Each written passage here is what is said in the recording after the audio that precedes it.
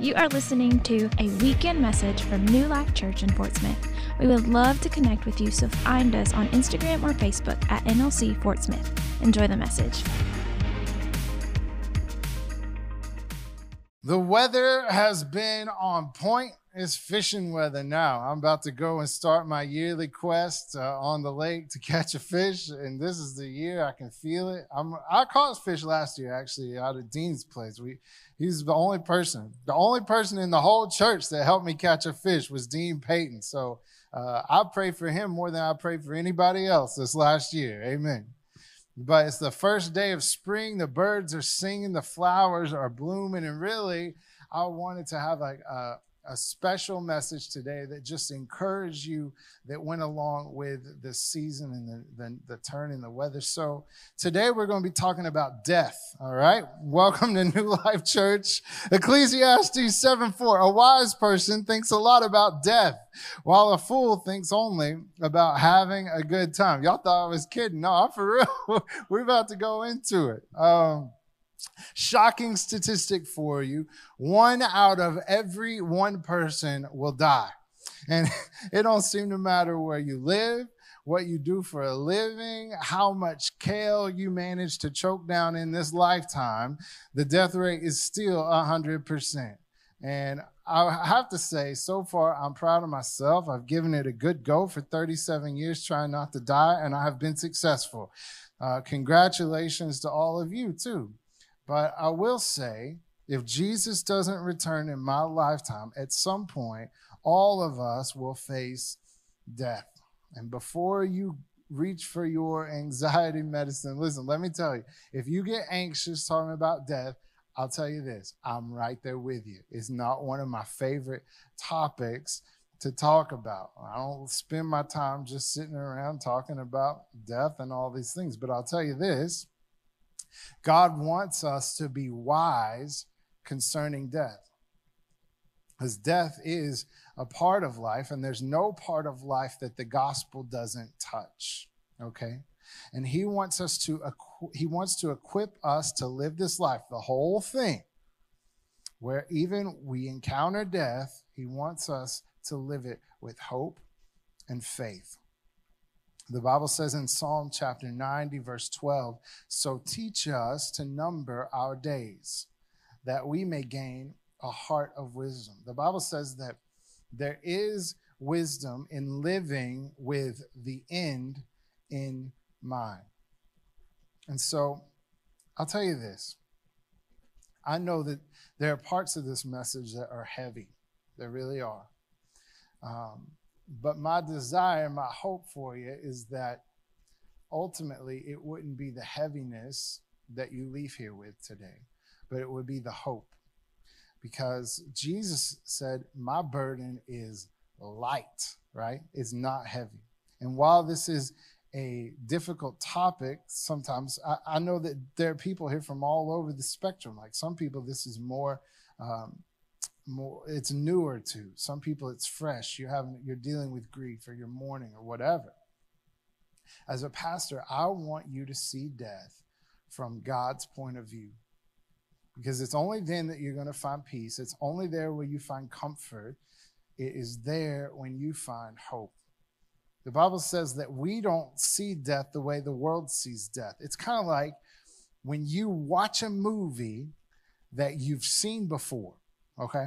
And so you already know everything that's going to happen in the movie. One of my favorite things to do is I like to play the movies that I used to like for my kids. Whether they like them or not, I don't really care. But I say, you're going to sit there and you're going to watch this movie because I watched this movie and I love this movie and we're going to have a great time, okay? And so I already know everything that's going to happen when they're watching this movie, and they don't. So all the little twists and turns, all the drama, I know who the killer is and they don't like it. And so one of my favorite things to do when I'm watching a movie that I've already seen before with people that have never seen it before is I don't like to watch the movie as much as I like to watch how they watch the movie, right? And I know already, spoiler alert, but Darth Vader is Luke's daddy, right? Like, I know that. And then when that reveal hits and I don't look at the screen, I look at them and they're like, oh, and I'm like, I know, right? It's crazy. Can you believe it? You know, that is how I feel when Christians are thinking about death, is that we don't see it the way everyone else sees it because we already know the end. And we have some perspective that an unbeliever doesn't have. There's several ways that when you are faced with death in your life, whether it's a friend or a family or someone that you love or close to, you can look at it. And I want to encourage you in how we view it. I could fixate, one, on the downside of death. This is when I look at it just from my earthly experience, like a scientist, and I think, when I die, I will never eat Panda Express again, dear God. And I just pray, God, keep me alive till they open it right over here. That's what my prayers are right now. I need that, Lord, please. No more football games, no more fishing, riding in boats, no more times with kids or grandkids. You can look at the downside, and I'll tell you, it's not wrong when you look at these things to feel sadness, because there are things that we love. We love the people in our life. So I'm not saying when you lose someone, you shouldn't be sad. That's not what I'm saying at all. But I'm saying you can fixate on just those things when you're looking at death. You can even think financially, am I going to leave my family in a bind? Am I going to do, what's it going to be like? All these things. I can fixate on the downside. I can fixate on the inside. When I look at death just from my inward emotions, and this is how I feel about it. A lot of people get anxious, they have fear, they have depression around these feelings when you fixate on the inside. You know, death is like the sum of all fears. It's the root of all fears. Think of what you're afraid of. Are you afraid of spiders? Well, you're afraid of spiders because you're probably afraid a spider's going to bite you and you're going to die. Everything is about dying, okay? Am I afraid of snakes? Yes, I'm afraid of snakes. If I see a snake, I run away. I don't even pretend to be a man around a snake. I just run, okay? Why? Because I'm afraid the snake's going to bite me and I'm going to die. Am I afraid of heights? Yes. Even if there's like a fence. I went to the top of the Empire State Building and there's a fence around the Empire State Building at the top and you can't climb over it like it's a huge fence. I'm terrified to even get close to the edge because I think, what if the wind picks me up and blows me over the top and it falls? Now, that's going to have to be some wind, but I still think in my mind, like, this could happen and I could die. You know, I'm afraid of enclosed spaces, claustrophobic. When you get me in a really tight space, sometimes underneath this stage, we have paint cans, all right? If you ever wondered, we have a ton of paint that is stored under this stage because we don't have anywhere else to put it. And to get through there, you have to crawl through a space that's about this big. And anytime I have to go get paint, I think, oh God, if I get stuck under here, no one will ever know and I'll die under here. I don't want to die under here, you know? You are afraid of the things that you are afraid of because ultimately you think this could happen to me and I will die. There are ways to look at death that cause fear, anxiety, worry, depression. But you can write this down. But because of Jesus, I don't have to see it that way. This is the last week in our series, Who is Jesus? And when we're thinking about how we want to close this out, I don't think we can talk about who Jesus is and all of who he is without talking about death.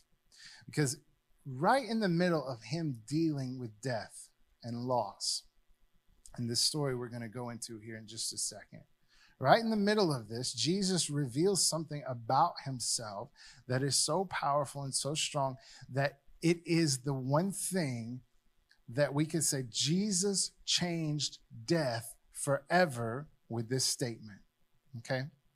So I can look at the downside, I can fixate on the inside, how I feel, but for a believer, I want you to know this. I can know and put my faith in God's side. Go with me to John chapter 11. This is a story, a major event in the life and the ministry of Jesus where he raises Lazarus from the dead. Most of you, if you grew up in church, you have heard this story. Lazarus, his friend, is sick. He lives in a town called Bethany, which is a few miles outside of Jerusalem. And this is like a major turning point in the ministry of Jesus. he goes to the town, and that town is on the route that people are going to be coming into Jerusalem. So there's lots of pilgrims that are traveling through this town. And once Jesus performs the miracle and he raises Lazarus from the dead, because so many people are traveling and heading to Jerusalem, word of what happens just explodes and goes all over the place. And this is kind of the spark that lit the fuse that enraged the Jewish leaders to want to kill him, because his influence began to grow huge right after this event. And so we're in Bethany, and Jesus' friend Lazarus is sick, so he makes his way over there, but he gets there too late, and Lazarus has already died. And so that's where we're picking up here in John chapter 11, verse 17. On his arrival, Jesus found that Lazarus had already been in the tomb for 4 days. Now, Bethany was less than 2 miles from Jerusalem, and many Jews had come to Martha and Mary to comfort them in the loss of their brother. When Martha heard that Jesus was coming, she went out to meet him, but Mary stayed at home. Lord, Martha said to Jesus, if you had been here, my brother would not have died. But I know that even now God will give you whatever you ask. And Jesus said to her, your brother will rise again. And Martha answered, I know he will rise again in the resurrection at the last day. So Martha is thinking, yeah, I believe that I'll see him again in the end. At the last day, he'll be resurrected, and then I'll see him. And Martha's waiting for that day to come. That's her hope she's looking forward to. And Jesus said to her, verse 25, I am the resurrection and the life. The one who believes in me will live even though they die, and whoever lives by believing in me will never die. Do you believe this? Martha was looking to the resurrection. She was looking to a specific time in the future. She was looking to a specific thing that was going to happen.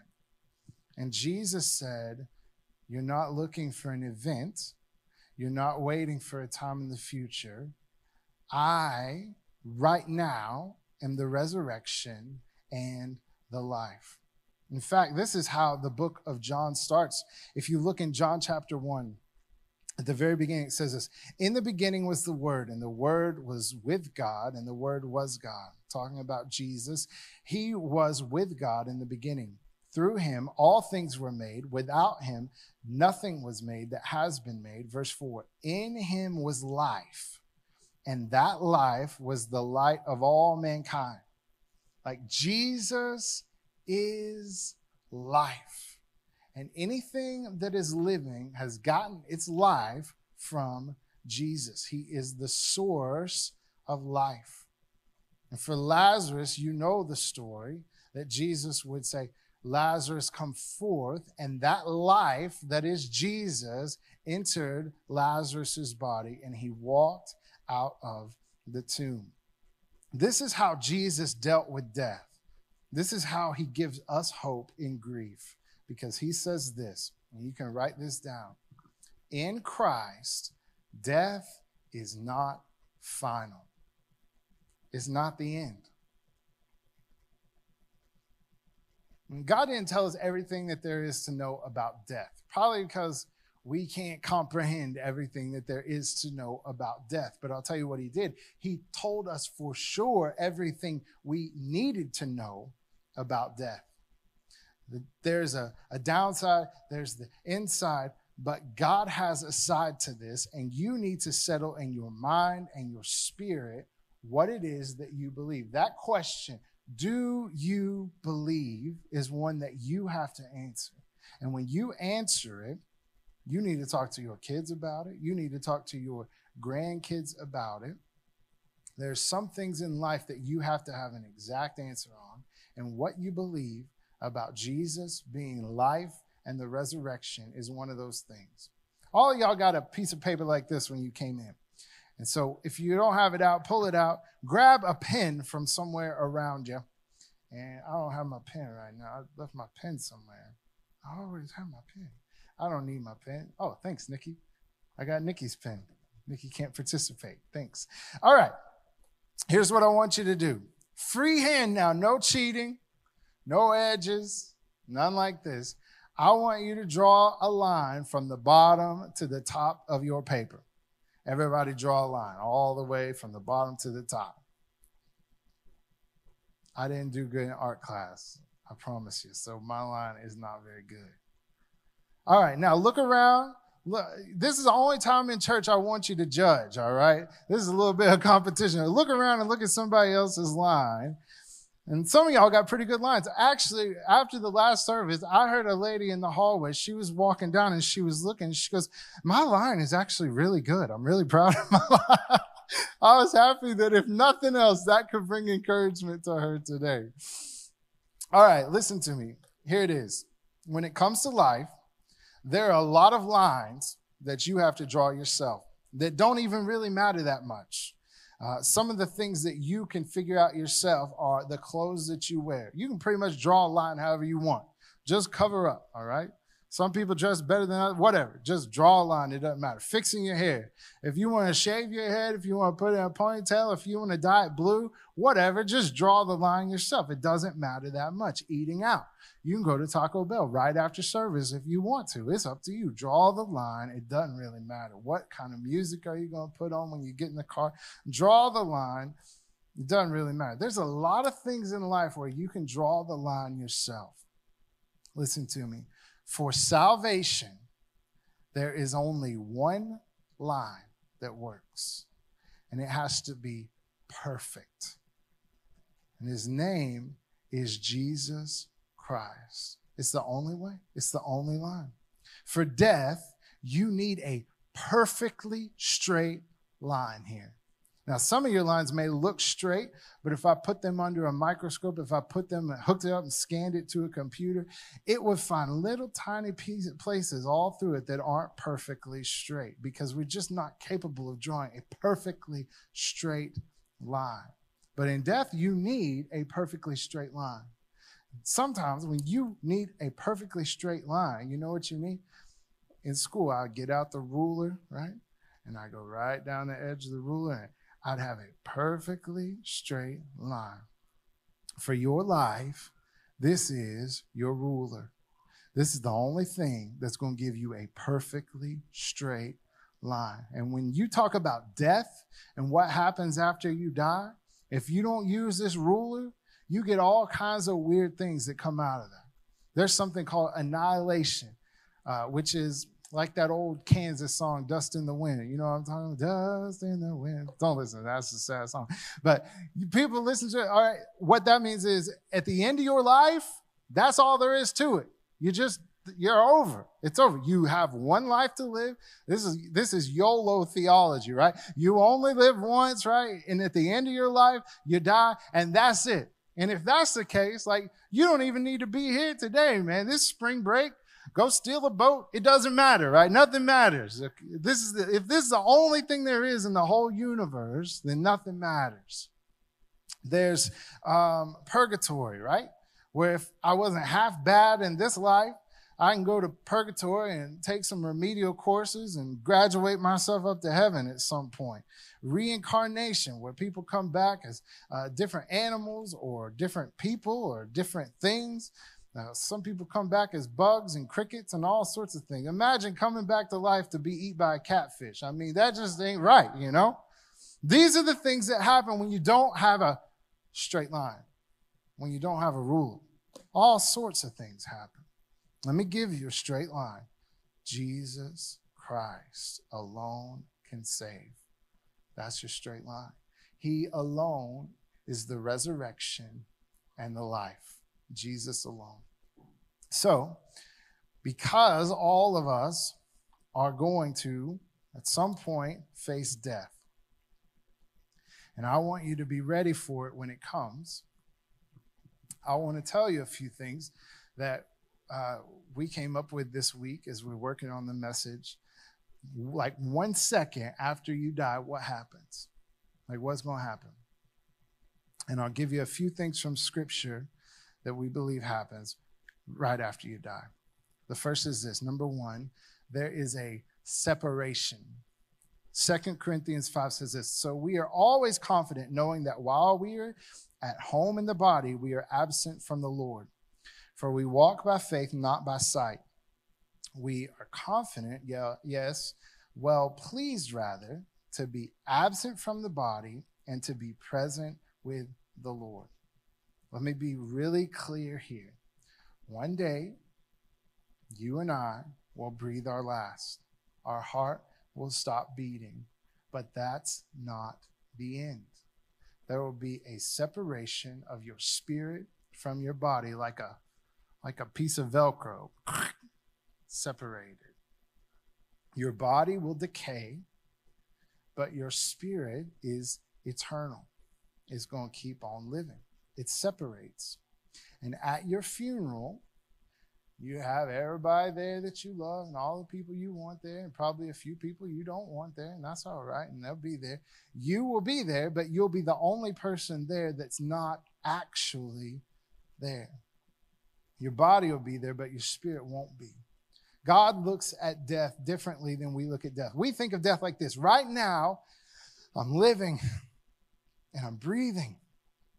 And someday I'll take my last breath and then I'll die. And God looks at it like this. You're dying right now. And one day you'll take your last breath and then you'll start living. I see God thinks of death differently than we think of death. I want to be real honest with you here. And this is a part where it gets heavy, and that's okay, because some things are heavy.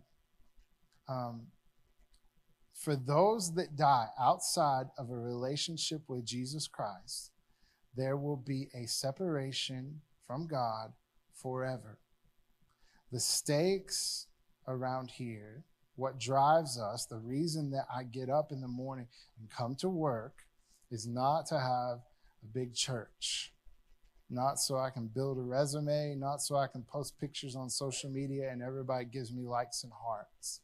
The reason that I get up in the morning and I come to work is because I believe that eternity matters and it's real. We have 4 weekends from now until Easter services. And there'll be 4 weekends from now. And every year we give you cards to go and invite people.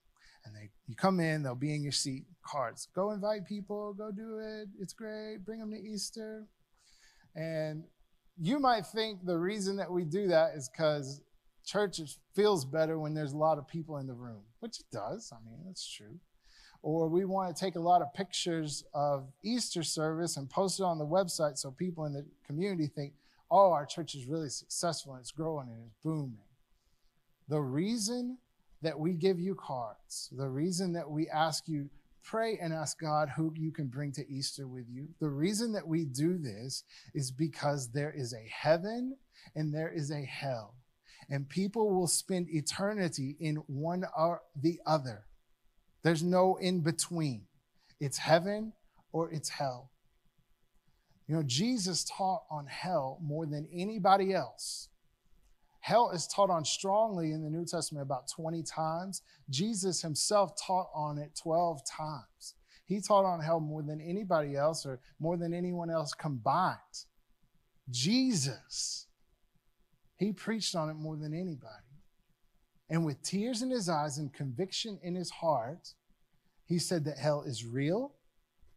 It was created for Satan and his fallen angels, but people will spend eternity there. I know that that's heavy, but I have a responsibility to tell you that as your pastor, as a Christian, as a believer. And you also need to know Jesus welcomes people openly to follow him. He is not stingy with the life that he gives. It is free.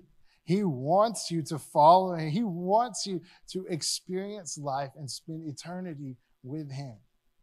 And so that is why we do what we do. There's a separation. The second after you die, where will you spend eternity? Number 2, Second, after you die, the Bible says, it shows us in Luke that you have an angelic escort. Luke 16, verse 19 through 22, it says, there was a rich man who was dressed in purple and fine linen and lived in luxury every day. At his gate was laid a beggar named Lazarus, covered with sores and longing to eat what fell from the rich man's table. Even the dogs came and licked his sores. The time came when the beggar died, and the angels carried him to Abraham's side. The rich man also died and was buried. You need to know this. A lot of people get really into angels, right? Really hung up on, do we have angels with us all the time? Can I talk to my angel? Listen, angels are not the main character in the story. Jesus is, okay? You have the Holy Spirit. You have Jesus. Like, that's all you need. But he does send angels to help us, the Bible says. And there are times when he sends us that, there are times that the Bible says when we pass away, the angels will carry us from here to be with him. You need to know that every person that has died in Christ, every person that's a follower of Jesus, the moment they pass away, the Bible says to be absent from the body is to be present with the Lord. The angels come and they carry them to Jesus. Some of you have had loved ones that pass away and you've wondered about them, like what happened? What happens in that moment?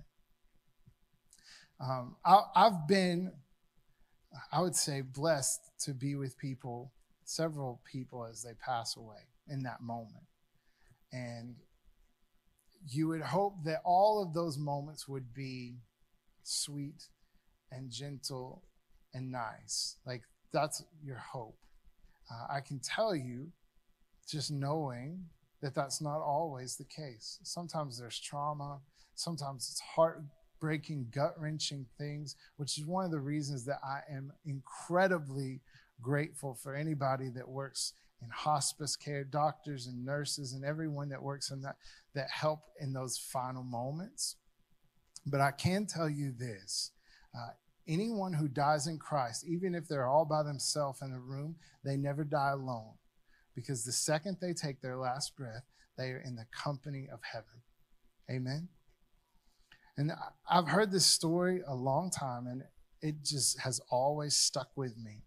And this one was hard. Like, this choked me up earlier, so I'm going to try to tell it without getting choked up. But it really, I think, illustrates what it's like to take your last breath.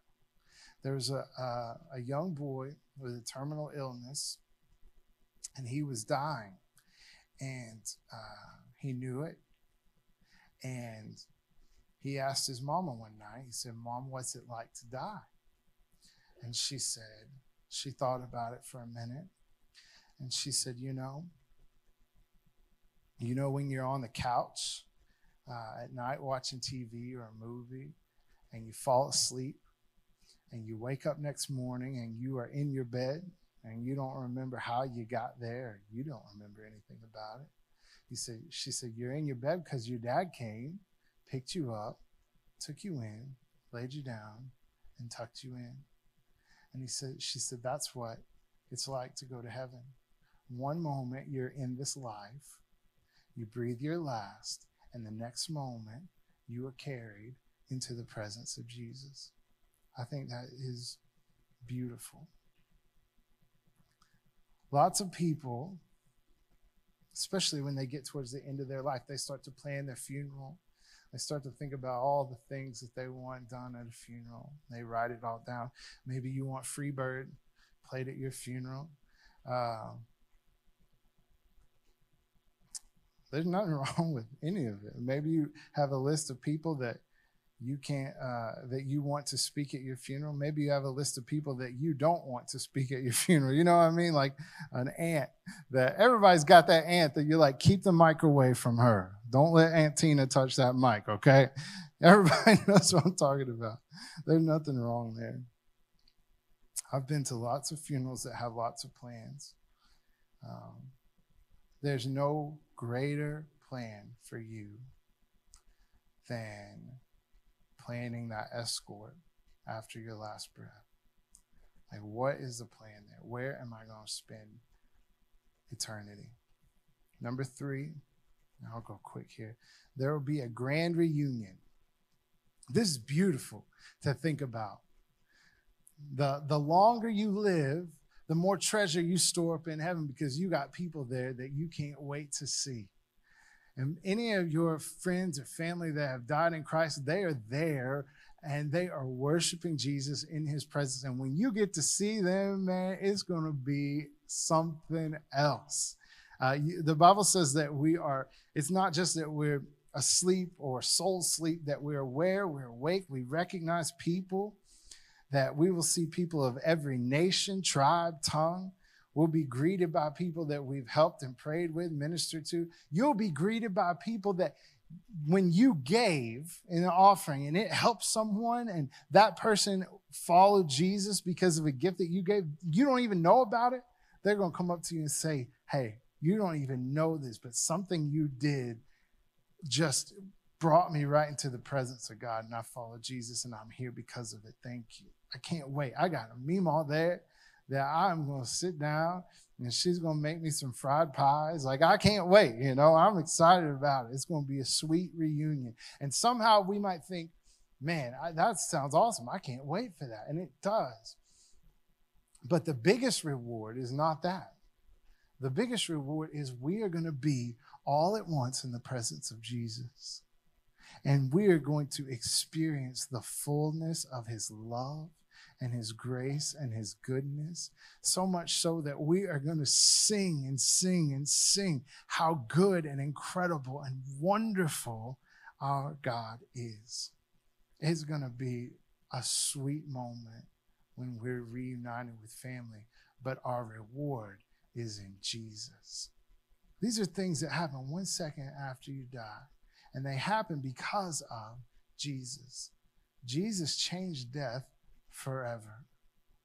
And because we don't have to fear death anymore as believers, we have hope after death, believing our life starts after our last breath, then that should motivate us when we are around people in our lives. When we talk about living with the end in mind, thinking about death makes us wise. The reason it makes us wise is because it should affect every part of who we are.